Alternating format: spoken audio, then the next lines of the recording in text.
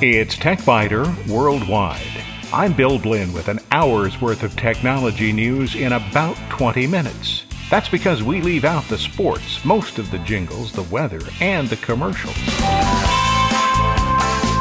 Podcast number 395 for June 1st, 2014. This week, Opera, the web browser that has consistently maintained a policy of working within the World Wide Web Consortium standards, is a browser that more people should consider. If you'd like better email security, but thoughts of public keys and private keys and encryption sound like old church Slavonic to your ears, take a look at Proton Mail. In short circuits, a hacker turned informant avoids a long prison sentence. Even so, a survey of business and government officials says hackers are winning. And Intuit acquires Check in a bid for more mobile capabilities.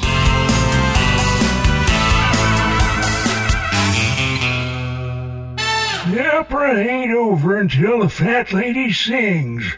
According to Wikipedia, the first recorded use of that phrase was in the Dallas Morning News on the 10th of March, 1976, by journalist Ralph Carpenter. That was at least 2 decades before some programmers in Norway created the first version of the Opera web browser. From its inception, Opera was designed to follow standards set by the World Wide Web Consortium. At a time when Microsoft and Netscape did everything they could to create proprietary features, Opera insisted on creating a browser that just worked. Today, it has only a tiny user base, but maybe it's time to take another look. Recently, I said my primary browser was Chrome and my secondary browser was Maxthon. Although Maxthon is an impressive browser, I wondered if Opera might not be a better second choice. After some testing, I decided it is definitely a good choice for second place, and it might be worth considering as my primary browser on the desktop. On Android tablets, Opera is already my primary browser. Opera calls its initial screen Speed Dial, and unlike a similar screen on Chrome, it's easy to add URLs to the Speed Dial screen and to rearrange them. You can also choose whether the displayed thumbnails are large or small. Sites such as Facebook and Amazon display just plain images, but Opera preloads enough of sites that change frequently, like that from the New York Times or the TechBiter Worldwide website, for example, to display an image of the current page. On an Android tablet, the Speed Dial screen is even more important than on a desktop system because it provides immediate access to sites you visit frequently without typing. Opera has always appealed to me because it supported standards from the beginning. Back at the time when Microsoft and Netscape simply competed with each other to see which could create the more incompatible features, Opera chose another path. There always seemed to be some minor shortcomings, though, and I always return to one of the better-known browsers. The Speed Dial screen I mentioned is just one of 3 specialized screens. The others are called Stash and Discover. After adding URLs to the Speed Dial screen, you can change the name that's displayed. It's also easy to drag the thumbnail images around to rearrange the order. The Discover screen is essentially a news page. Select from a baker's dozen of categories to see the top stories in each category. Customization is a bit limited. You can select the country you live in and then decide which of the 13 categories you want to display on the menu. Perhaps the developers will someday make it possible to create your own categories or to add sources within the given categories. But even with the limitations I've described, Discover provides a quick overview of the news. Stash is unique. If you've ever found something online that you wanted to read but didn't have time right then, what did you do? Maybe you thought you'd remember to go back later. Well, I always forgot to do that. Or maybe you copied the URL and sent an email message to yourself. I did that frequently too, but the message always ended up buried under hundreds of other messages and I simply forgot about it. Or perhaps you pasted the link into a text file or a Word document or a OneNote page. I've done all those, and I forgot about them. Stash is where you can place those URLs so that they're always handy right there in the browser. When you find a page you want to read later, just click the heart icon in the address bar. Then, when you visit the Stash page, you'll see more than just a URL. You'll see enough of the page that you'll probably be able to remember why you wanted to read the page in the first place, or why it's no longer important to read the page. You'll see a slider at the right-hand side of the Stash page that allows you to change the size of the page displays. When you've read a page or you no longer need the reminder, just click the X in the upper right-hand corner of the Stashed page and dismiss it. The bottom line for Opera: 4 cats. Opera is a solid browser on the desktop and perfect on an Android device. The only shortcoming Opera has is its relative lack of add-ons and plugins. The built-in features largely make up for that, unless you need the kinds of tools that developers like to have installed. The operation is smooth, the interface is clean. Opera probably will continue to attract just a relatively small audience. That's unfortunate, because those who don't give it a try will never know what they're missing. You'll find more details, and you can download it from the Opera website. There is, of course, a link from the TechBiter Worldwide website.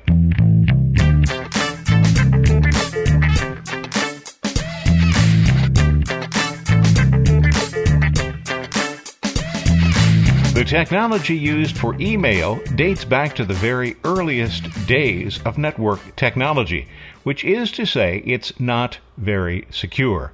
Unless you encrypt the message, it is sent across the public internet in plain text. ProtonMail, with servers housed in Switzerland, is the project of 3 developers with the goal of making security usable by people who know nothing about encryption, public keys, or private keys. So far, they seem to be doing a pretty good job. One pundit wrote that even the NSA can't crack this system. Well, that's wrong. What's more, I found nothing on the ProtonMail site that comes even close to making such a silly claim. But the pieces of the system are fitted together in a way that clearly makes security very tight. For example, you need one password to log on and another to encrypt or decrypt your messages. ProtonMail was founded in 2013 at the European Organization for Nuclear Research.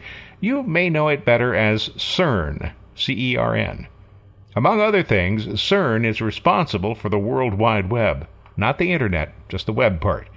And, of course, for the Large Hadron Collider, used for particle physics experiments. Andy Yen, Jason Stockman, and Wei Sun wanted to create what they call a more secure and private Internet. ProtonMail is developed jointly at CERN and the Massachusetts Institute of Technology. The project was a semi-finalist in the 2014 MIT 100K Startup Launch Competition, and the MIT Venture Mentoring Service provides advice. Accounts are available right now by invitation only, so you may have to wait a while after signing up for an account. When signing up for an account, you'll need to create a username and a login password. Make it a strong one, but this password can be changed later. After the account has been approved, you'll receive a message that invites you to log on. At that time, you'll create another password. In fact, this is your encryption key, but password sounds a lot easier, so most people will probably want to think of it that way. This should be a string of letters, uppercase and lowercase, numbers, and symbols. Longer is better, but you must remember it. The encryption password cannot be changed later, and if it's lost, it can't be replaced. Perhaps you're wondering why the service is located in Switzerland. Here's what it says on the website. All user data is protected by the Swiss Federal Data Protection Act, DPA, and the Swiss Federal Data Protection Ordinance, DPO, which offer some of the strongest privacy protection in the world for both individuals and entities. Only a court order from the Cantonal Court of Geneva or the Swiss Federal Supreme Court can compel us to release the extremely limited user information we have. Here's how it works, and you'll find some images on the TechBiter Worldwide website so you can follow along. At login time, you'll be asked for your username. I selected TechBiter, your login password, and if you take a look at the images, you'll note that mine is relatively long. You can't see it, but it's relatively long. And to prove that you're a real person instead of a machine, you'll need to read and respond to a completely automated public Turing test to tell computers and humans apart, better known as CAPTCHA. The CAPTCHA changes each time you log on, so it's safe for me to display mine on the TechBiter Worldwide website, and I did. After the login has been authenticated, you then need to provide your second password to decrypt the mailbox. My encryption key is also long and complex. It's something that looks like this, and this is not my real encryption password. Uppercase X, 9, uppercase Q, 43, lowercase m, lowercase j, 9, pound sign, uppercase m, uppercase z, @ uppercase e, lowercase o, lowercase h. And that is a password you definitely don't want to forget because, as I said, it can't be replaced, and without it, your mailbox can't be opened. Why can't Proton Mail tell you what the password is if you forget it? Well, again, the website. We do not save this information on our servers. We never have access to your decryption password, and as a result, we cannot recover something we don't have. When you open the decrypted mailbox, you'll see that it has a fairly typical webmail interface with options to compose a new message, continue working on a saved draft, read messages you've received, or examine messages you've sent. Most encryption systems I've seen work only when both the sender and the receiver have accounts that use the same system. Proton Mail gets around this issue easily by providing an option to encrypt for outside users. Check that box, and it will still encrypt your message, but instead of sending the encrypted message to an outside user who probably would have no idea what to do with it, Proton Mail sends a message with a link and, optionally, a clue about the password you used to encrypt this individual message. A more secure method would, of course, involve working out a password or perhaps a series of passwords with the person who's going to be receiving those encrypted messages, so you don't have to provide hints. Once the user receives the message from Proton Mail, he or she can follow the link, provide the appropriate password, and decrypt the message. The message is displayed on screen. You're thinking, well, that's being sent over the internet in plain text. Well, no, it's not. It's an encrypted connection, so the message is sent encrypted over the internet. How much does all this cost? Well, according to Wei Sun, who is the resident cryptology expert, the intent is to provide a free version of the application with some limits placed on either the amount of storage permitted or the number of messages handled per month, or both. We haven't decided yet what would be the limitation number for storage and sent messages per month, he said. We put 100 megabytes and 500 messages per month during the beta testing phase, but he says he expects this will be substantially the same following the product launch. I asked if users of the free service would see advertisements. I was told they will not. Proton Mail will use what he called the Dropbox model, by which users who need more than what the free account provides will pay. There are also plans for an enterprise version of Proton Mail, but that would happen only after the consumer product launch. Bottom line on Proton Mail, it's still in beta, so I can't give it a cat rating, but it does look promising. Proton Mail goes a long way toward making security usable. No PGP public key to manage, no PGP private key to manage. If you're interested in keeping email messages private, this is worth checking out. Additional details are on the Proton Mail website, and there's a link from the TechBiter Worldwide website.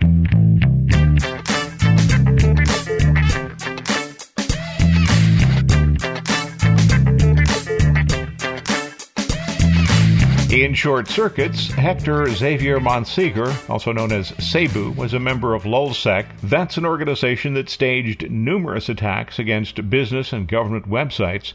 After being caught, he became an informant for the FBI. Instead of being sentenced to as much as 25 years in prison, he has now been released. Monsegur has been credited with assisting the FBI in preventing several hundred website attacks. As a result, U.S. District Judge Loretta Preska reduced his sentence to the time he'd already served after Assistant U.S. Attorney James Pastor asked for leniency because the former hacker was able to thwart outright or minimize hundreds of attacks. In August 2011, the former anonymous hacker pleaded guilty to 12 crimes and immediately began cooperating with the FBI. Judge Preska made note of that, saying that his quick decision to change direction and assist the government weighed in his favor. "You've done as much as any human being can do," she said, in terms of helping the government to make up for past wrongs and to avert other damage to probably millions of people. In court this week, Monsegur apologized for the harm he caused and promised not to engage in any future cyber attacks.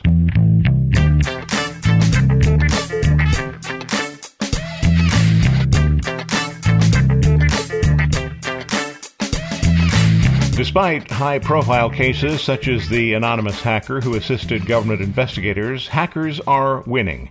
At least that's the opinion of 500 people in business, government, and law enforcement who were surveyed by the Computer Emergency Response Team, or CERT, and CSO Security News, a magazine.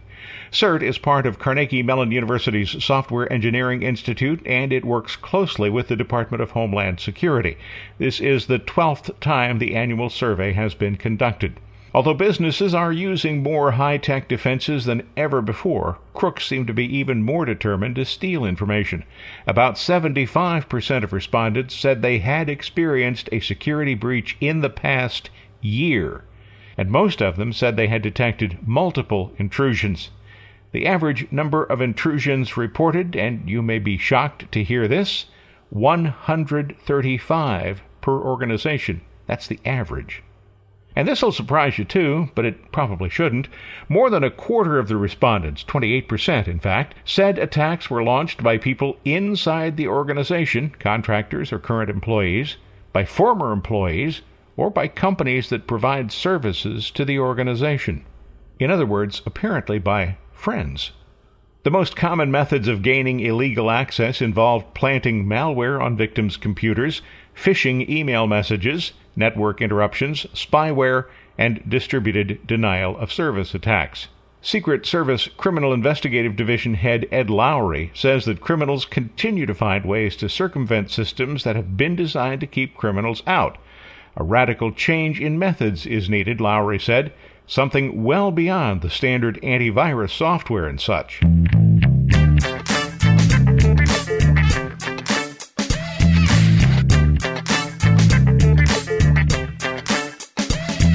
In a recent review of Quicken 2014, I mentioned the need for components that would allow users more flexibility with portable devices.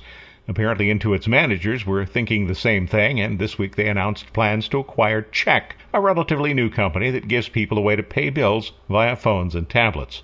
Check has been around for 6 years. Initially, it was called Page Once and had a different focus. But the developers saw better options in creating an application that could help people manage bills on portable devices. It would appear this was a good decision because the company has nearly 10 million users. This isn't Intuit's first acquisition as it attempts to follow users from desktop and notebook systems to mobile devices. An earlier acquisition, Mint, is essentially a lightweight version of Quicken. Intuit says that Quicken and Mint allow users to review their finances and make budgets, while Check will make it possible to work more interactively with their money on a real-time basis. And very quickly, check out the website this week, A Video Extra, Kids and Computers. All you need is about 7 minutes and a desire to have a little fun. Watch these kids as they meet some computers from the late 1970s and early 1980s. And by way of a hint, they are not impressed. You'll find it on the TechBiter Worldwide website, www.techbiter.com.